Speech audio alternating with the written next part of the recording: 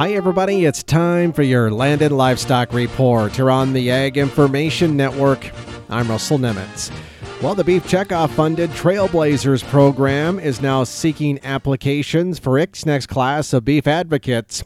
Trailblazers, developed by the National Cattlemen's Beef Association, of course a contractor to the Beef Checkoff, takes advocacy to the next level by giving participants the tools and training they need to promote beef to new audiences, all while addressing and correcting myths.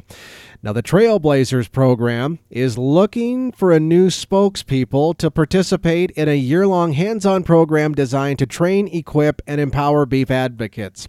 Selected candidates receive training to become expert communicators, excel in media interviews, and understand how to build confidence in beef-related practices when talking to consumers.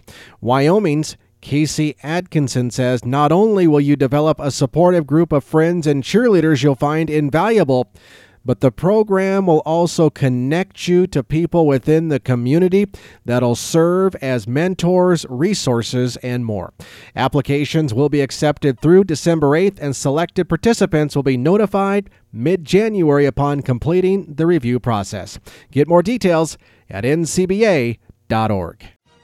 For the Ag Information Network, I'm Russell Nemitz.